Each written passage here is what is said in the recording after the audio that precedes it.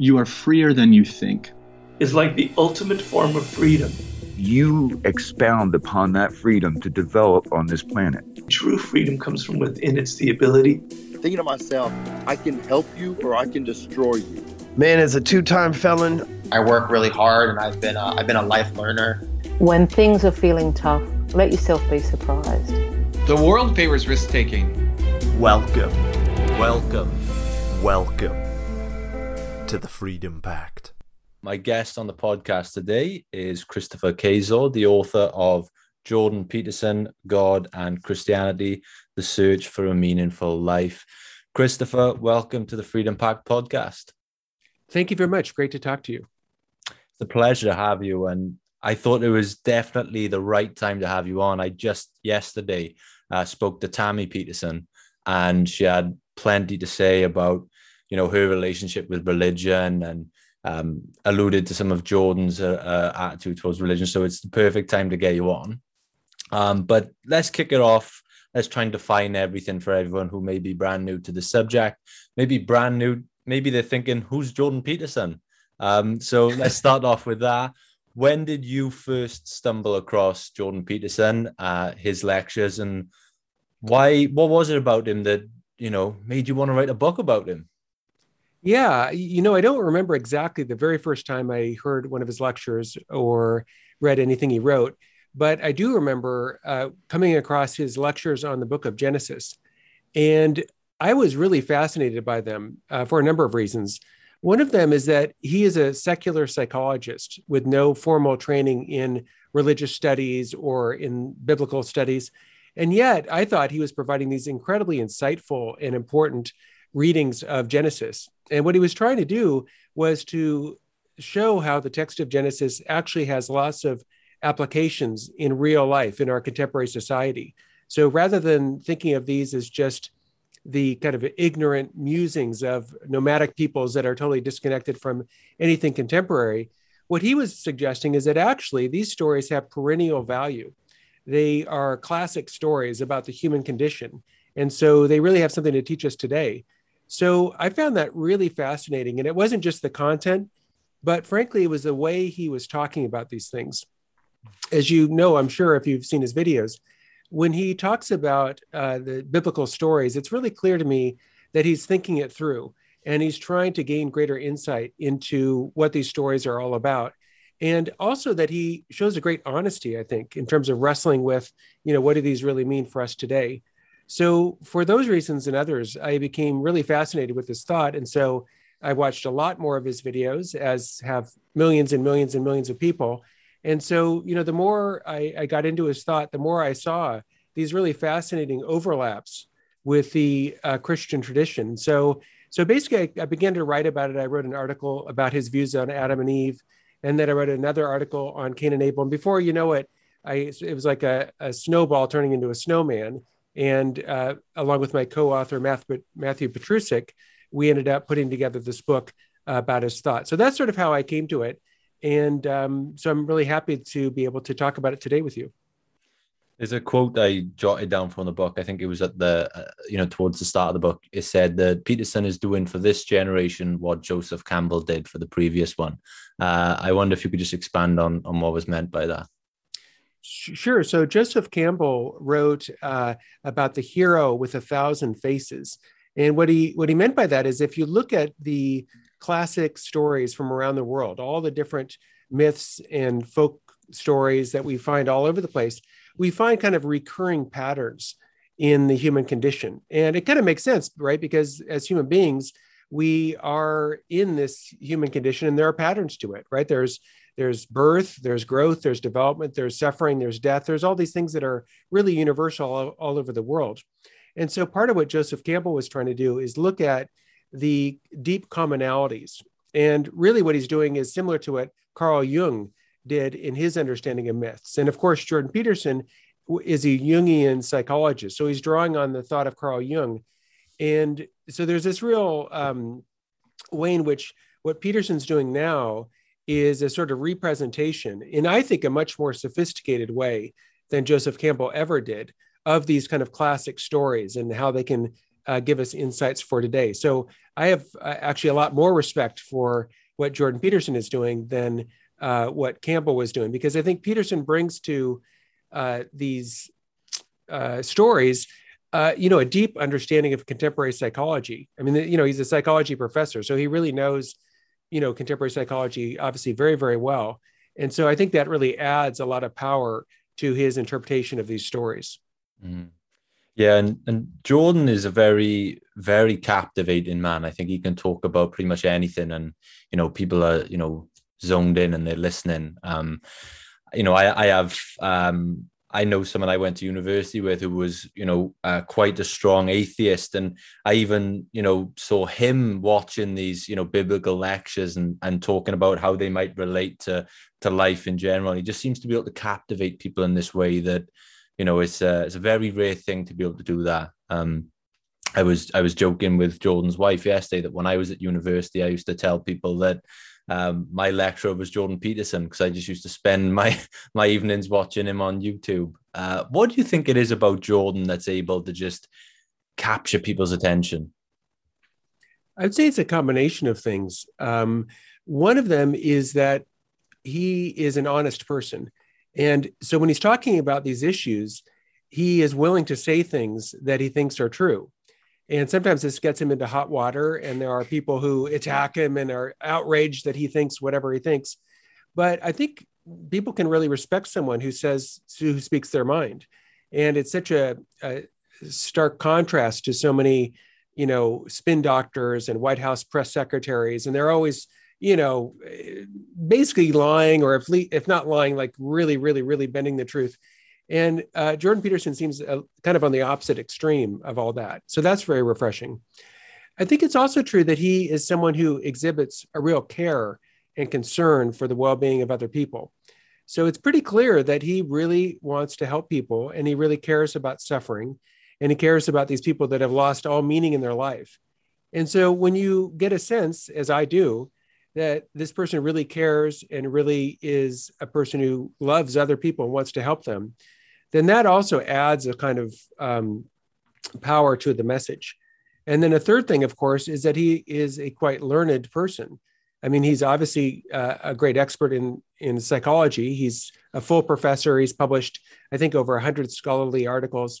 And then if you look at his work, he also does a great job integrating lots of different things. So you have, Russian novels by Dostoevsky, and you have the German philosophy of Nietzsche, and you've got obviously the biblical stories, and you have the empirical science, you have evolutionary theory. And he's bringing all these different voices into the conversation, which I have a huge respect for. And really, for me, he reminds me of this medieval thinker, Thomas Aquinas, who kind of had a similar way of bringing together, like for Aquinas, he'd bring together like Stoic philosophy, Islamic thinking, Jewish thinking, certainly the thinking of the Greek Aristotle. That was a huge influence for him.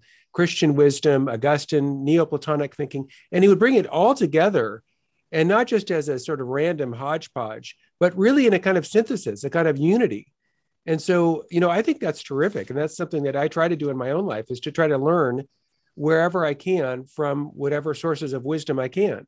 And if it's, contemporary psychology, great. If it's Stoic philosophy, great.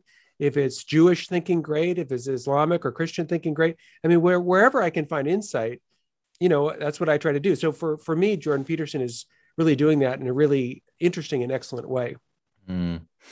Well, I know Jordan always says that he tries to live as if God exists. There's still question. Everyone wants to know the answer to the question. I see it in the comment section on all his lecture videos, and I'll pose the question to you then. Does Jordan Peterson believe in God? Well, I'll give the same answer that he gives, as you, I'm sure, know. He says, I live as if God exists. And in the book, actually, I argue that in a way that is a faith. Mm-hmm. So what I mean is, if you want to have faith, it seems to me what you should try to do is live as if God exists. And that is, in a way, trusting God. And in a way, that is already having a kind of implicit faith. And so if you live as if God exists, the next question, it seems to me, would be, well, has God, at least allegedly, given any sort of guidance or revelation about how to live? And so Peterson's answer to that seems to me to be pretty clear. He seems to think that Jesus of Nazareth is, if not God in the flesh, at least a kind of archetype of the highest and best that a human being can be. And so if you kind of combine what he says so far, so you live as if God exists and God somehow is revealed in Jesus of Nazareth, well, then the next question for me would be, well, what does Jesus of Nazareth have to say about how to live? And it seems to me that his message is really that we should love God with our whole heart and we should love our neighbor as ourselves. And so that, it seems to me, if you start living that way, wow, you're really going far down the road towards what might be called explicit faith. And then the next step would be, of course, to say, well, Jesus talked about a church. So, okay, well, what church, if any, is the church that Jesus of Nazareth founded and abides in? And so, that's a question of explicit faith. And again, I don't know where Jordan Peterson's going to go with that. It seems to me that he's a person who's really seeking. He's a person who's after knowing the truth about things.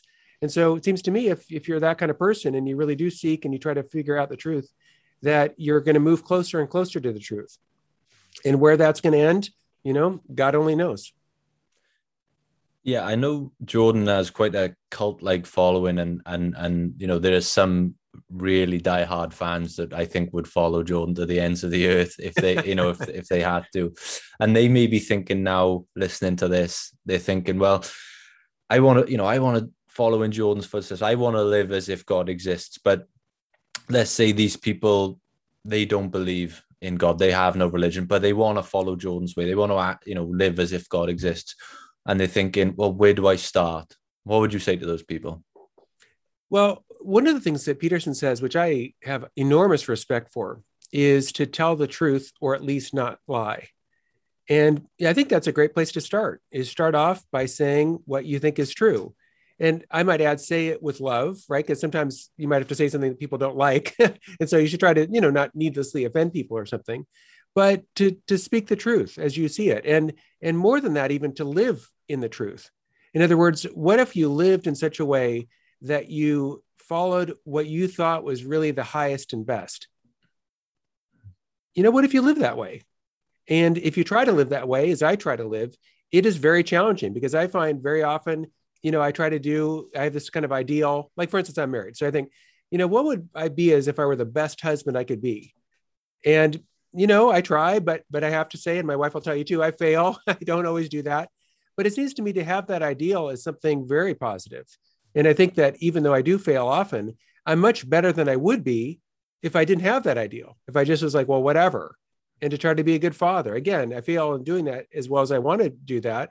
But still, I think I'm much better than I would have been if I never tried that. So to live as if God exists, it seems to me, a way forward is to not only speak the truth, but try to live in accordance with the truth.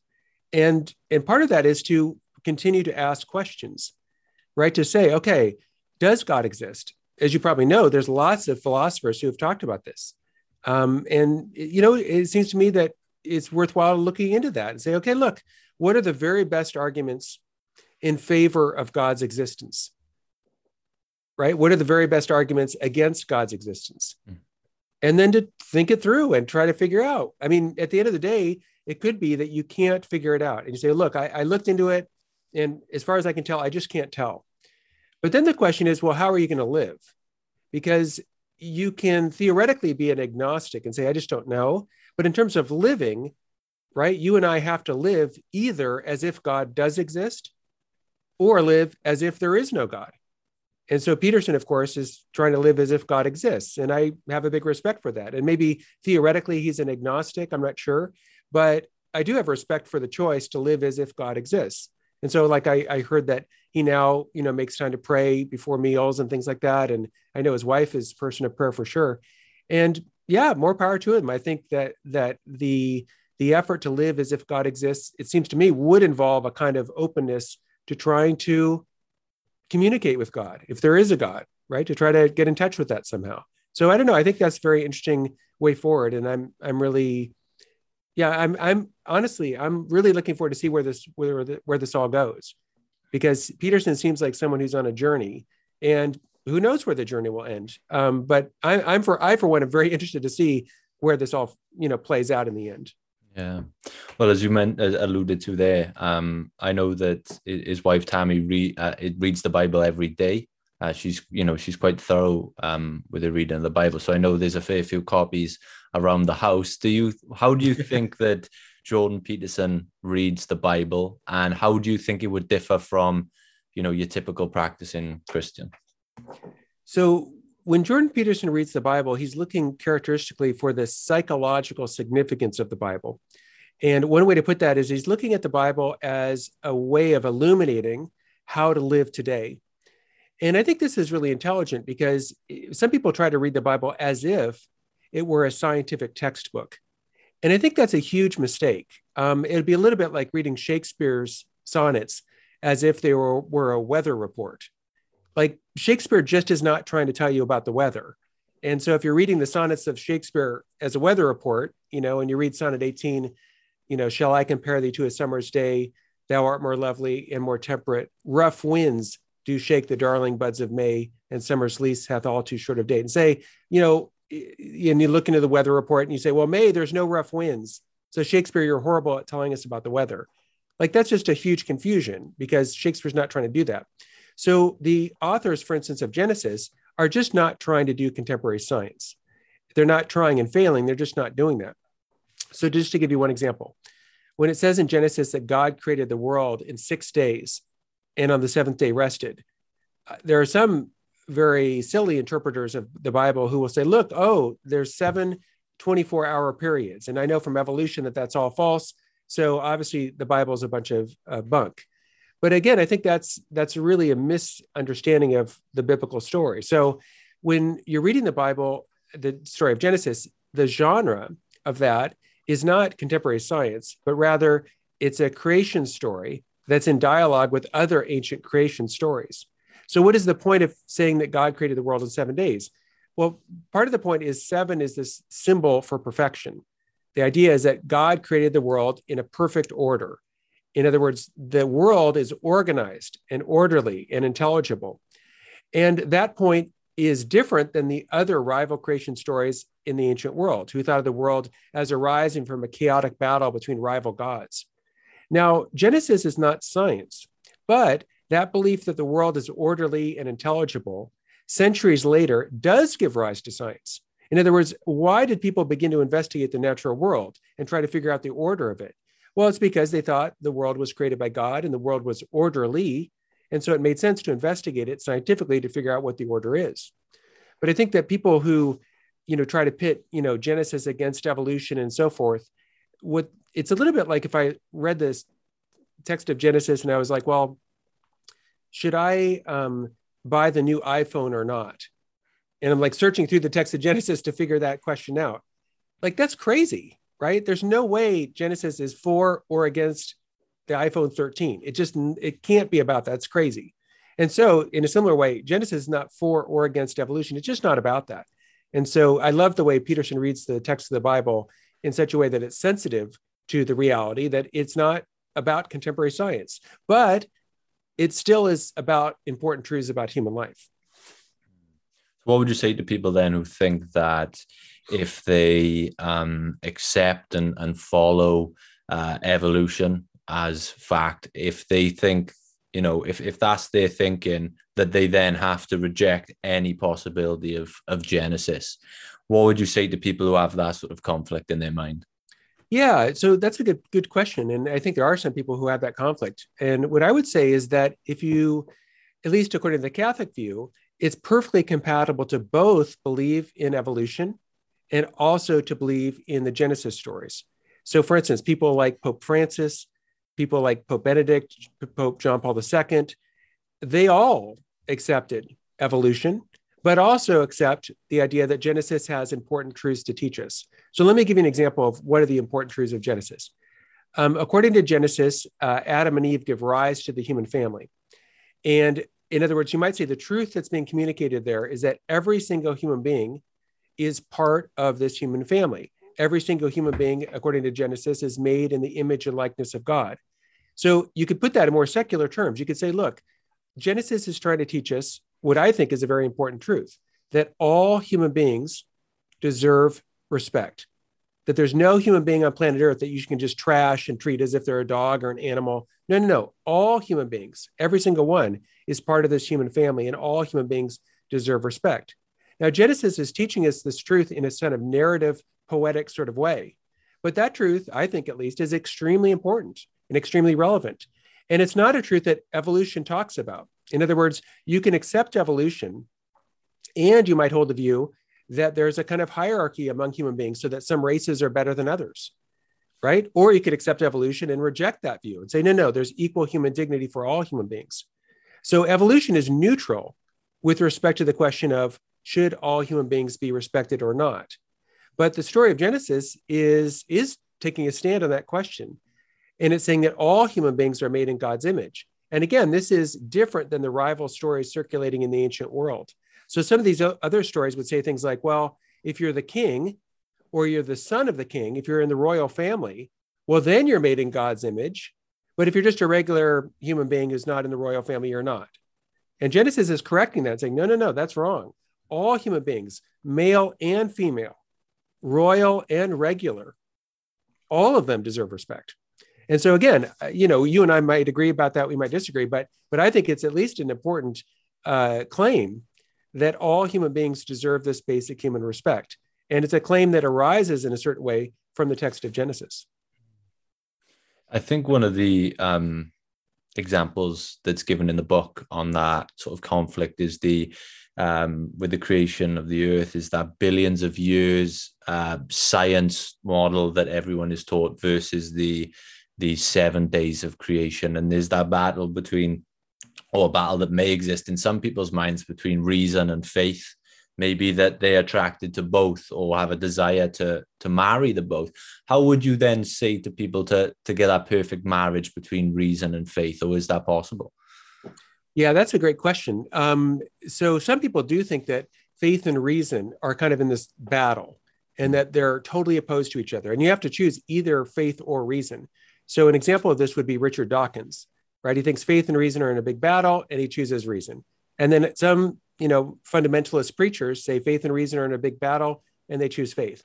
But I think that's a false dichotomy. I don't think there is a need to choose faith or reason as if they were in a big fight. I think the better way to think about it is that faith and reason are different, but ultimately harmonious.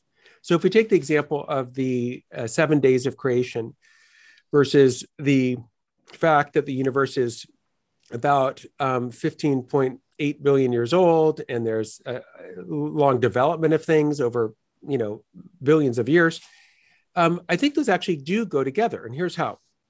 If you interpret the story of Genesis as 7 24-hour days, then there is a conflict. But at least in the Catholic tradition, most interpreters, so Augustine, Aquinas, John Paul II, Pope Francis, most interpreters in the Catholic tradition do not interpret 7 days to mean 7 24-hour periods. So what is it talking about when you talk about the 7 days? Well, one way to think about it is that the word 7 in the original text is the same word that's used for making a covenant. And so, in other words, the original readers of the text would have been sensitive to that and would have understood that when you talk about the 7 days of creation, what you're saying is that God is in a relationship with creation. That is to say that God has ongoing care about the created order, ongoing care about all creation, but in particular, ongoing care for human beings. And so that is a truth that is not linked to 7 24-hour periods.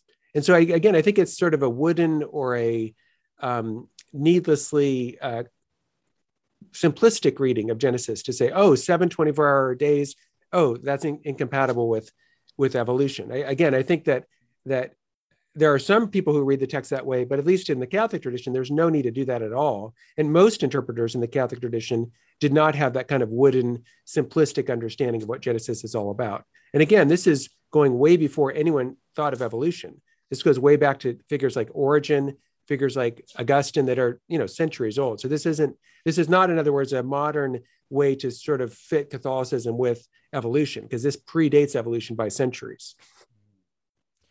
Another one that comes to mind, I think, even those of no faith of any religion, everyone loves this concept of the soul that's taken, from religion. Everyone talks about the soul. They say, this is good for your soul. I think That's everyone right. likes to use that. But what would you say to people? And I think you talk about this in the book, and they say that science and reason disproves the idea of the soul. It's an interesting one because I think, even like I just mentioned there, even atheists, even people with no faith, we all have this, we all want there to be something higher, something deeper than just our bodies. Everyone likes to believe in our soul. Yeah, yeah. So if you understand by science the method of trying to confirm or disprove hypotheses by means of empirical verification, if that's what you mean by science, well, then science in principle can't say that a soul exists or that a soul does not exist. Why? Well, because the soul, at least as most people understand it, certainly as I understand it, is an immaterial thing. It's not material. Now, what's not material can't be confirmed or denied by science, because science is all about confirming or denying material things by means of the scientific method. So you might liken science to a metal detector. So if you're at the beach and you lose a ring in the sand and you get out a metal detector, the metal detector is going to be great at detecting the metal because that's what it's designed to do. But if you lose a diamond in the sand, you can have a metal detector there all day long. It's never going to detect a diamond because a diamond's not made of metal. Yeah. So the soul is a non-material thing. And so the process of empirical confirmation can't confirm that it exists or disconfirm it, say it doesn't exist. So why believe in a soul? Well, Thomas Aquinas had an interesting argument about this, and I don't know what you think about this, but I'll run it by you and see what you think. He said that we can understand the soul by means of understanding human understanding of things. So let's say you understand that water is H2O, and ice is H2O, and steam is H2O. So he would say that your understanding of that transcends your senses. That is to say, if you're looking at water and looking at steam and looking at ice from your vision, these would appear like three different things. Yeah. And the same thing's true for your touch, right? If you touch ice, you touch steam, you touch water, it feels like three different things. But your mind can understand that, no, these are actually all the same things. So Aquinas said, look, our understanding transcends the senses, transcends the material. And so if we're going to understand what water is, what that means, or what H2O is that there's a unity between our mind and the reality we're understanding. And so if you understand what H2O is, there's a unity between your mind and the reality of H2O. But the unity between your mind and reality isn't a material unity. That is to say, when you understand an elephant, you don't get heavier. When you understand what water is, you don't get wetter, right? It's a non-material unity. So Aquinas reasoned that if we can be unified with a non-material thing and have this unity between it in a non-material way, there must be some part of us that isn't merely physical, that isn't merely like our eyeballs, our ears, our sense of touch. Yeah. There must be some element of us that transcends the senses and the material. And so he called that the soul. That's one of the powers of the soul, is to understand. And so Aquinas thought that it's not proved scientifically or in terms of empirical verification, but it is something that is philosophically able to be known. And that is one of Aquinas' reasons for thinking that we human beings have this immaterial soul. Wow. I love that, man. That's extremely valuable. I really enjoyed that answer. That's definitely one I'm going to have to clip and listen to a few times and maybe put that one up. That's probably one of the best arguments I've heard for that. That's I really appreciate that. Yeah, it's blown my mind. It's given me a lot to think about. I'm gonna have to look that one up. I love it. You mentioned these guys earlier, and I'd love to go to this. This is, I believe, in 12 Rules for Life, the original. Jordan references Cain and Abel a couple of times, and he keeps going back to their story. So for everyone brand new to this topic, could you just introduce these two brothers and what can they teach us from Jordan's perspective? Yeah, the story of Cain and Abel, you're right, is a story that he loves and returns to again and again. And I'm really indebted to him because I have to say I never really appreciated that story until he kind of broke it open for me and really helped me understand how significant it really is. So the story of Cain and Abel begins with two brothers, and they're the first human beings who are born of Adam and Eve. And the two brothers both make an offering to God. And the offering of one of the brothers, Abel, is accepted by God, and the offering of the other brother, Cain, is not accepted by God. And so Cain is very upset about this. He's like, what's going on? I'm really, mad. And God says to him, well, look, you still have a chance to grow and develop and such. But what Cain does instead is he's so angry and he's so jealous and he's so envious of his brother that he gets him alone. And when the time is right, he murders his brother. And then as a result of this, God comes to him and says to him, where's your brother? And he says famously, am I my brother's keeper? And then God punishes him and causes him to go into exile. So what is this story about? So what Peterson says, which I found very insightful, is that this is really a universal human story. Now, not everyone has a brother, of course, but everyone has people in their lives that they're envious of, right? You look at somebody else and you might say, this person's way smarter than I am, or this person's way more good looking than I am, or richer than I am, or more popular, or whatever. And so what do we do with that? Well, one option is the option of Cain. We try to take revenge on that person. And maybe we don't actually physically kill them, but we set ourselves against them, and we're filled with an inferiority complex, and we are angry with them, and we put them down. Because the fact is, all of us are judging other people all the time and seeing whether we're better or worse than they are. But another option, rather than trying to actually or in your heart kill somebody, is to be inspired by them, to look at the person who's better than you and say, this person's really better than me in this respect or that respect. What could I do to move forward and grow and to be better than I am now? And so for me, Jordan Peterson is a person that's like that. Like when I hear him give lectures, I'm like, wow, that's like completely amazing. That's way, way, way, way better than anything I could ever do. But I think, okay, well, how could I raise my game? How could I move forward and learn from what he's doing and advance? And even a step beyond that is to say, if someone's better than you, what if we celebrated that, right? Like if your brother is in some way surpassing you, what if you really love your brother, wouldn't you say, good for him? That's terrific. I'm really happy that he's so amazing at doing whatever. And doing that is another way of overcoming kind of this fundamental human proclivity to envy. So the story of Cain and Abel, in other words, is not just some stupid, old story and who knows. And it's a story in a way that applies to literally every human being on planet Earth, because there's no one on planet Earth who doesn't in some way compare themselves to others. And when we start comparing ourselves to others, we can end up despairing, right? Because there's always going to be people better than us. And this can lead us down a rat hole of inferiority and feeling worthless and feeling terrible, but it doesn't need to, right? When you compare yourselves to others, you can learn from them. And you could also try to just appreciate and say, great, I'm glad they're better.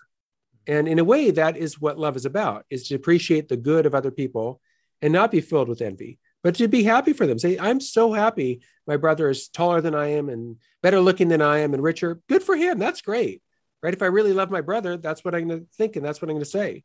And that seems to me is a more healthy attitude than, dwelling on a kind of inferiority with respect to others. Mm.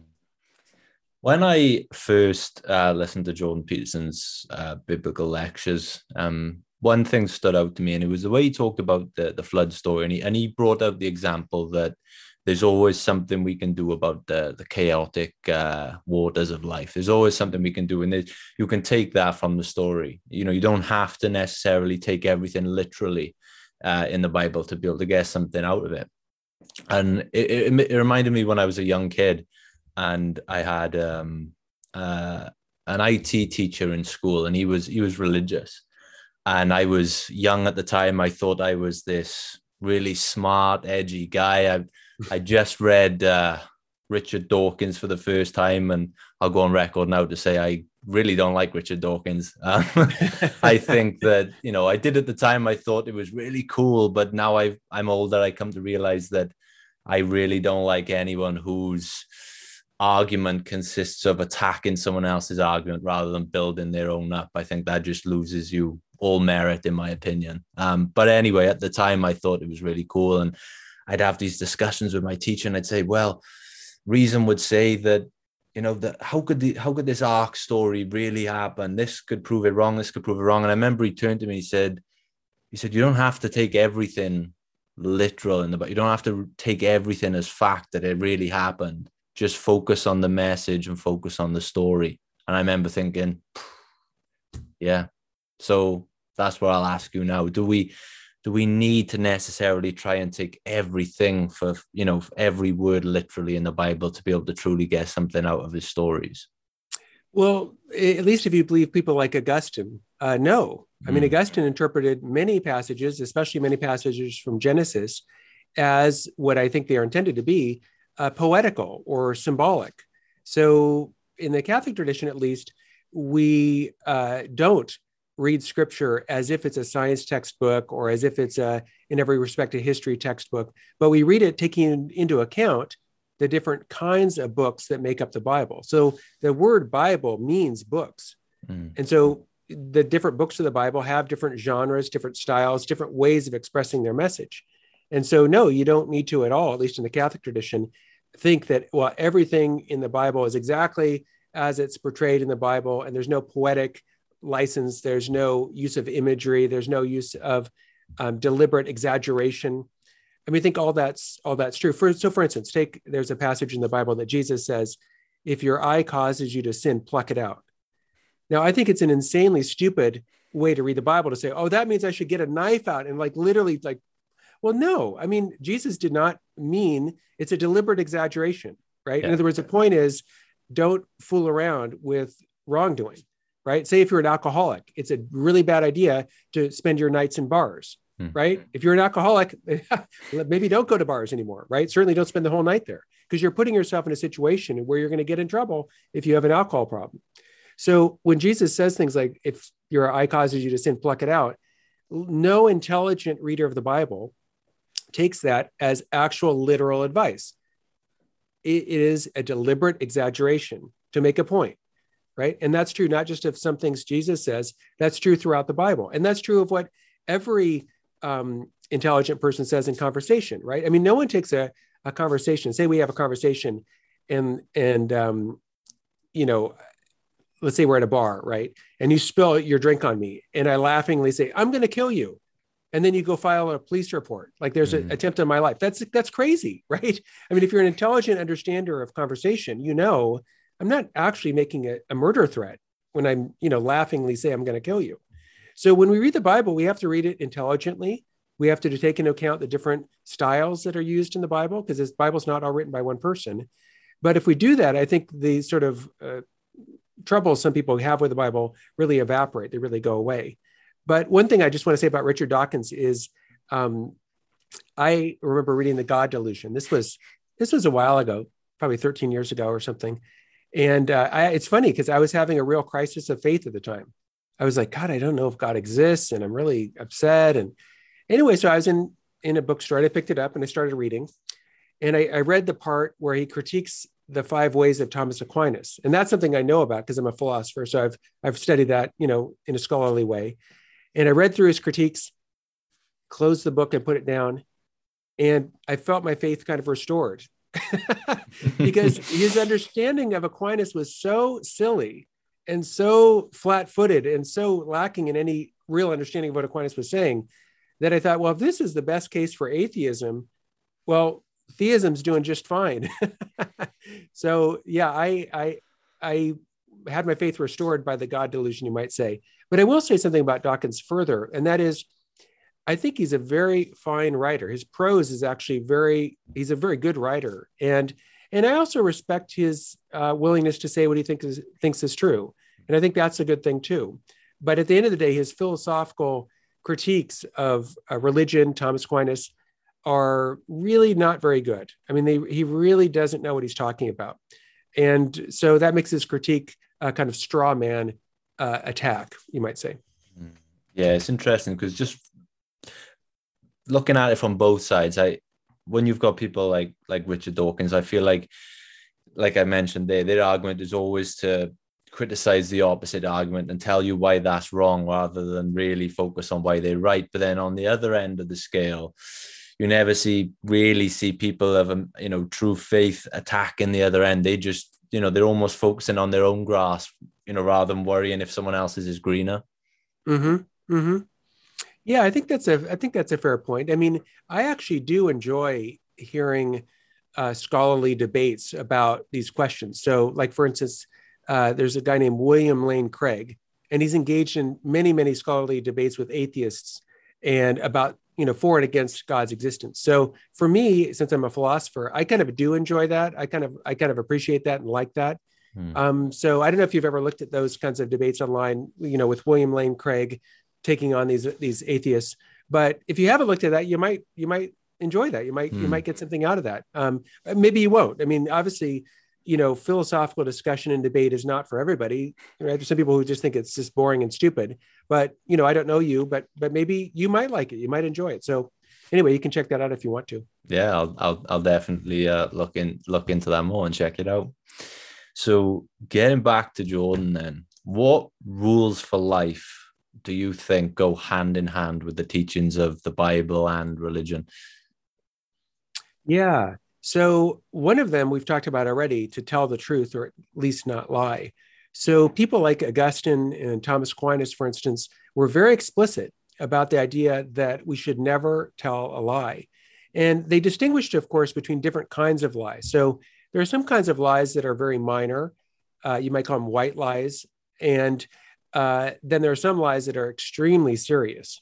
So lies, for instance, that endanger someone else.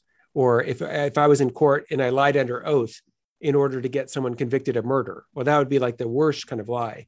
But Augustine and Aquinas totally agreed, and this is not just their view, but of course, a view found in Scripture too, that lying is something that we ought to avoid. And part of the reason for that is that lying causes a kind of inner schizophrenia within us. That is to say, if I lie to you, I have to say one thing and then have in my mind something different. So I create in myself this kind of inner division. And so when we don't lie, what we're doing is acting with integrity, so that what I say and what I believe and hopefully what I do are all in a kind of inner harmony. And that inner harmony, I think, makes us stronger. It helps us to move forward in a better way through life. And it helps us to develop better relationships. Because when I lie, what is happening is I'm presenting something one face to you, but really the reality. So if I'm doing that, what I'm doing is causing a lack of unity between us. And so if there's this lack of unity, that is really another way of talking about a lack of love. Because if I really love you, I want to be honest with you. I want to be upfront with you so that you can know the real me. And likewise, if you want to be friends with me, it's important to tell the truth to me and be honest with me so that we can really establish a kind of common framework and a common ground for our friendship. But lying, in a way, undermines that common ground. And so that's one example, I think, that Peterson's rules very directly overlap with, with basic Christian teaching.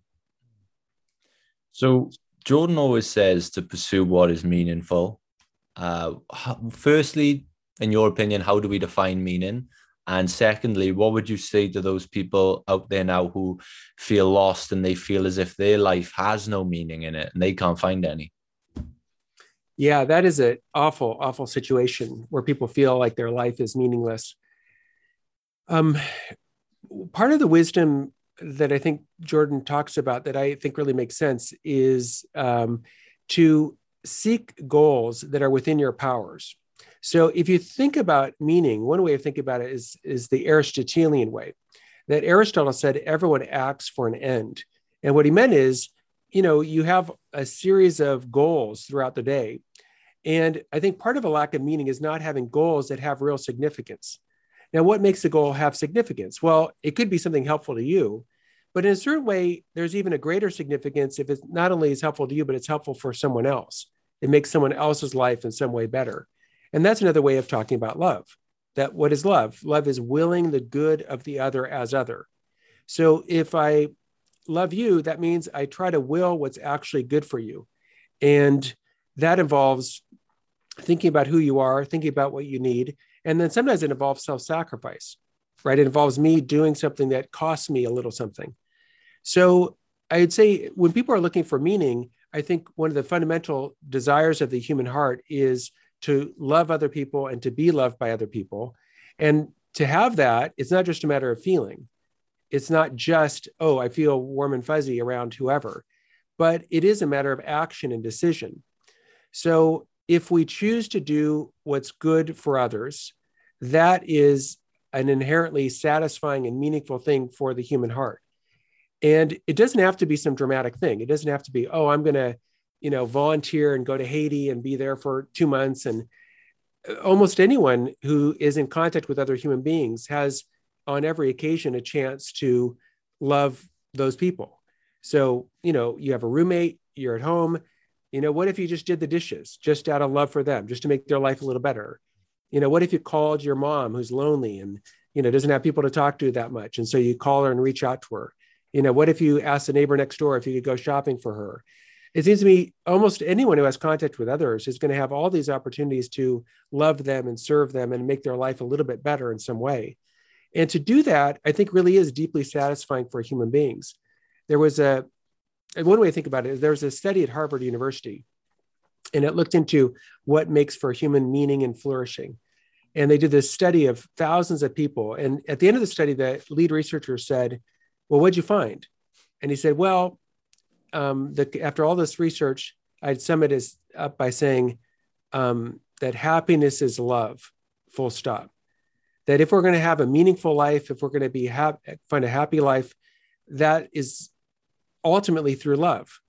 And I think that it can be love of neighbor, yes, but it can also be love of God. And those two things, I think, necessarily go together. And the reason I say that is, if I say I love God, and then I treat other people that are made in the image of God like trash, well, there's a fundamental disconnect there, right? If I love God, I should also love the image of God. And so from a Christian perspective, at least, the good news is that meaning and happiness are actually embedded, or opportunities for meaning and happiness are actually embedded all over in everyday life, right? From anything to making your room, cleaning up your room. I mean, that can be an act of love, to, doing the dishes, to being kind and polite to people. All these things are acts of love. So really, pretty much all day long, there's all these opportunities for meaning and happiness kind of embedded in our everyday life. So that for me is a very hopeful message for people that are struggling to find meaning.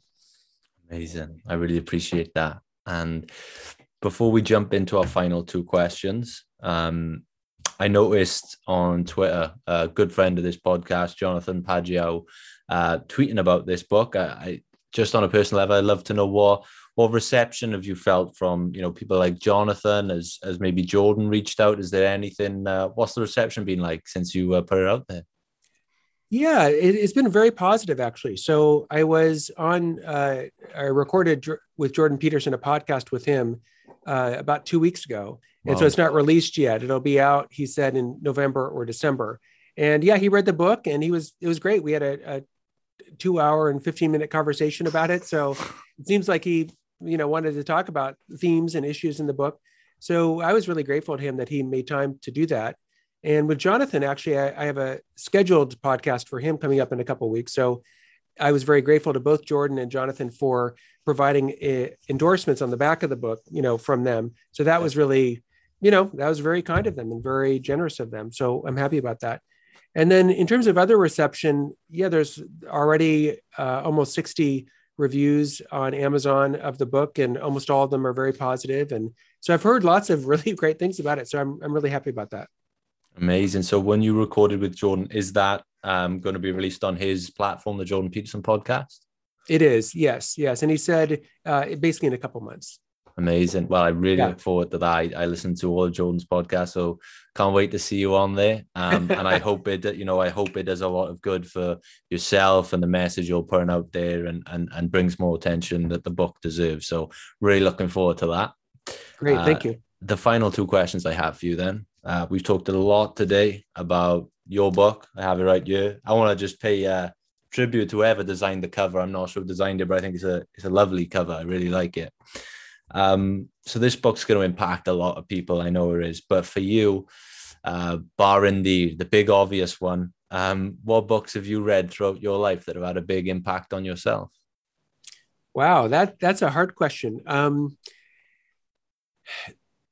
There are so many books. So I would say one of them, though, is Aristotle's Nicomachean Ethics. Mm-hmm. It is an unbelievably rich book. And if you haven't read it before, it's absolutely terrific. And I read it not every year, but almost every year. And it's just filled with wisdom about happiness, about growing, about courage, about how to live a good life, how to make friends, how to keep friends, what is friendship. I mean, it is an absolutely terrific book. One more book I'll mention, another complete classic, is Dante's Divine Comedy. I don't know if you've read it now, but right now around the world, there's this 100 Days of Dante where people all over the world are reading the Divine Comedy. And I've read it, I think 4 or 5 times, but I'm rereading it now. And oh my gosh, I mean, it is a terrific book. It's a story about a man who journeys into hell, and he goes all the way down into the depths of hell, further and further, going to the very bottom of hell. And then that's all book 1. Book 2 is his journey up the mountain of purgatory. So he goes through purgatory, meets all these sinners, and they're trying to purify themselves and move in the right direction. And then the 3rd book is all about his journey into heaven. And so he is going through heaven. And it is unbelievably rich. It's filled with dramatic and surprising imagery, and his encounters with all these figures from Greek mythology and Roman mythology, his encounters with great saints and great sinners. He's led through this journey by the poet Virgil. So anyway, if you've never read Dante's Divine Comedy, now is the time, because everyone around the world is reading it. And this is the 700th anniversary of Dante's death. And that is an all-time classic. I mean, really, if I'm on a desert island, I'm taking Aristotle's Nicomachean Ethics, I'm taking the Bible, and I'm taking Dante's Divine Comedy. I mean, these are inexhaustible works. So total classics. Love it. Well, this isn't my final question. It's just a bit of a segue. But since you mentioned that you love a philosophy, I just wonder what sort of what philosophies you feel like. I'm a big Stoic reader. I love reading Stoicism. Shortness of Life by Seneca. Yeah. Obviously, your Meditations. I love Stoic philosophy. What are some of your favorites? Yeah, I love Stoic philosophy too. I just reread the Meditations recently during COVID. I thought this is a perfect time to read through it. And I know I love Stoic philosophy so much.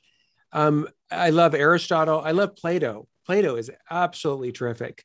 Think of his dialogues, the Gorgias or the Crito. I mean, they're absolutely wonderful. But as much as I love them, and I love Immanuel Kant too, but as much as I love all these philosophers, my absolute favorite is Thomas Aquinas. I mean, he is unbelievably intelligent. I mean, he's hard though. He's hard. So it's a little bit like this. If you, I don't know if you've ever drank like whiskey before. You ever have whiskey? I've never actually drank alcohol before, but never had alcohol. I can try and reason with you. Yeah. Okay. Well, anyway, if you drink alcohol, you'll know that whiskey is kind of bitter and not very tasty, basically. Yeah. So and Thomas Aquinas is a little bit like that in the sense of it takes a while to get used to it and kind of acclimate to it. But if you put in the time and effort that's needed to really, get into it, he is an unbelievably powerful mind. And he really brings together all these different sources like Stoic philosophy, Islamic philosophy, Christian wisdom. He just brings them all together in this super interesting kind of combination. So if you want, I actually have online, if you go to either my own YouTube channel or if you go to Catholic Thinkers, I have a kind of series on Thomas Aquinas on God. So if you want to check that out, you're welcome to check it out, see what you think. Kind of his arguments for God's existence, and then his arguments about God's intelligence and God's will and things like that. But for my money, as much as I love Stoic philosophy and Plato and Aristotle and Kant, my all-time favorite is Thomas Aquinas. I mean, he's unbelievable. So anyway, that's at the end of the day, that's my most favorite. Yeah, well, I'll link those links you mentioned in the bio below for everyone to check out. Oh, great. Yeah, I'm not sure about whiskey, but people tell me that olives take a while to get into. So maybe there's one for the teetotal people out there who want to. Yeah. So my final question to you, and the answer to this can be anything. It could be, it could be your faith, it could be your family, it could be your friends, it could be your writing. your profession, anything. But for you, Christopher Kazel, right now, what makes a life worth living? I would say love. And for me, love of God and love of neighbor. And love of neighbor for me is in particular love of my wife and my own children, and then my friends and so forth. But that for me is the most important. Like, I think, if I lacked love of God and love of my family and friends and love of neighbor, I would be completely miserable. It would be awful. I don't even want to think about what my life would be like, because it would be, just like tearing my guts out or something. If I had hatred for all those things, it would be just absolutely awful. So for me, at the end of the line, it's all about love. Beautifully put, Sue. Well, we've talked about it today for an hour. Let everyone know who's listening where they can find more about yourself and where they can check out and maybe buy a copy of the book. Sure. So the book's sold everywhere where books are sold, but sometimes they're sold out at some of those places. So the best place might be wordonfire.com, which they kind of get the books first.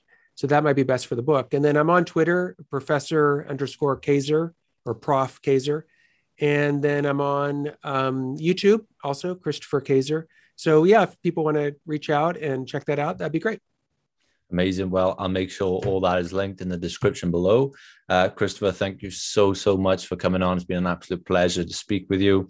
I thoroughly enjoyed the book. I thank you for forwarding that to me as well. And I look forward to hearing more from you and your appearance on the Jordan Peterson podcast. I'm really excited. So thank you for coming on. I'm really grateful for your time. Great. Thank you very much. I really enjoyed talking to you too.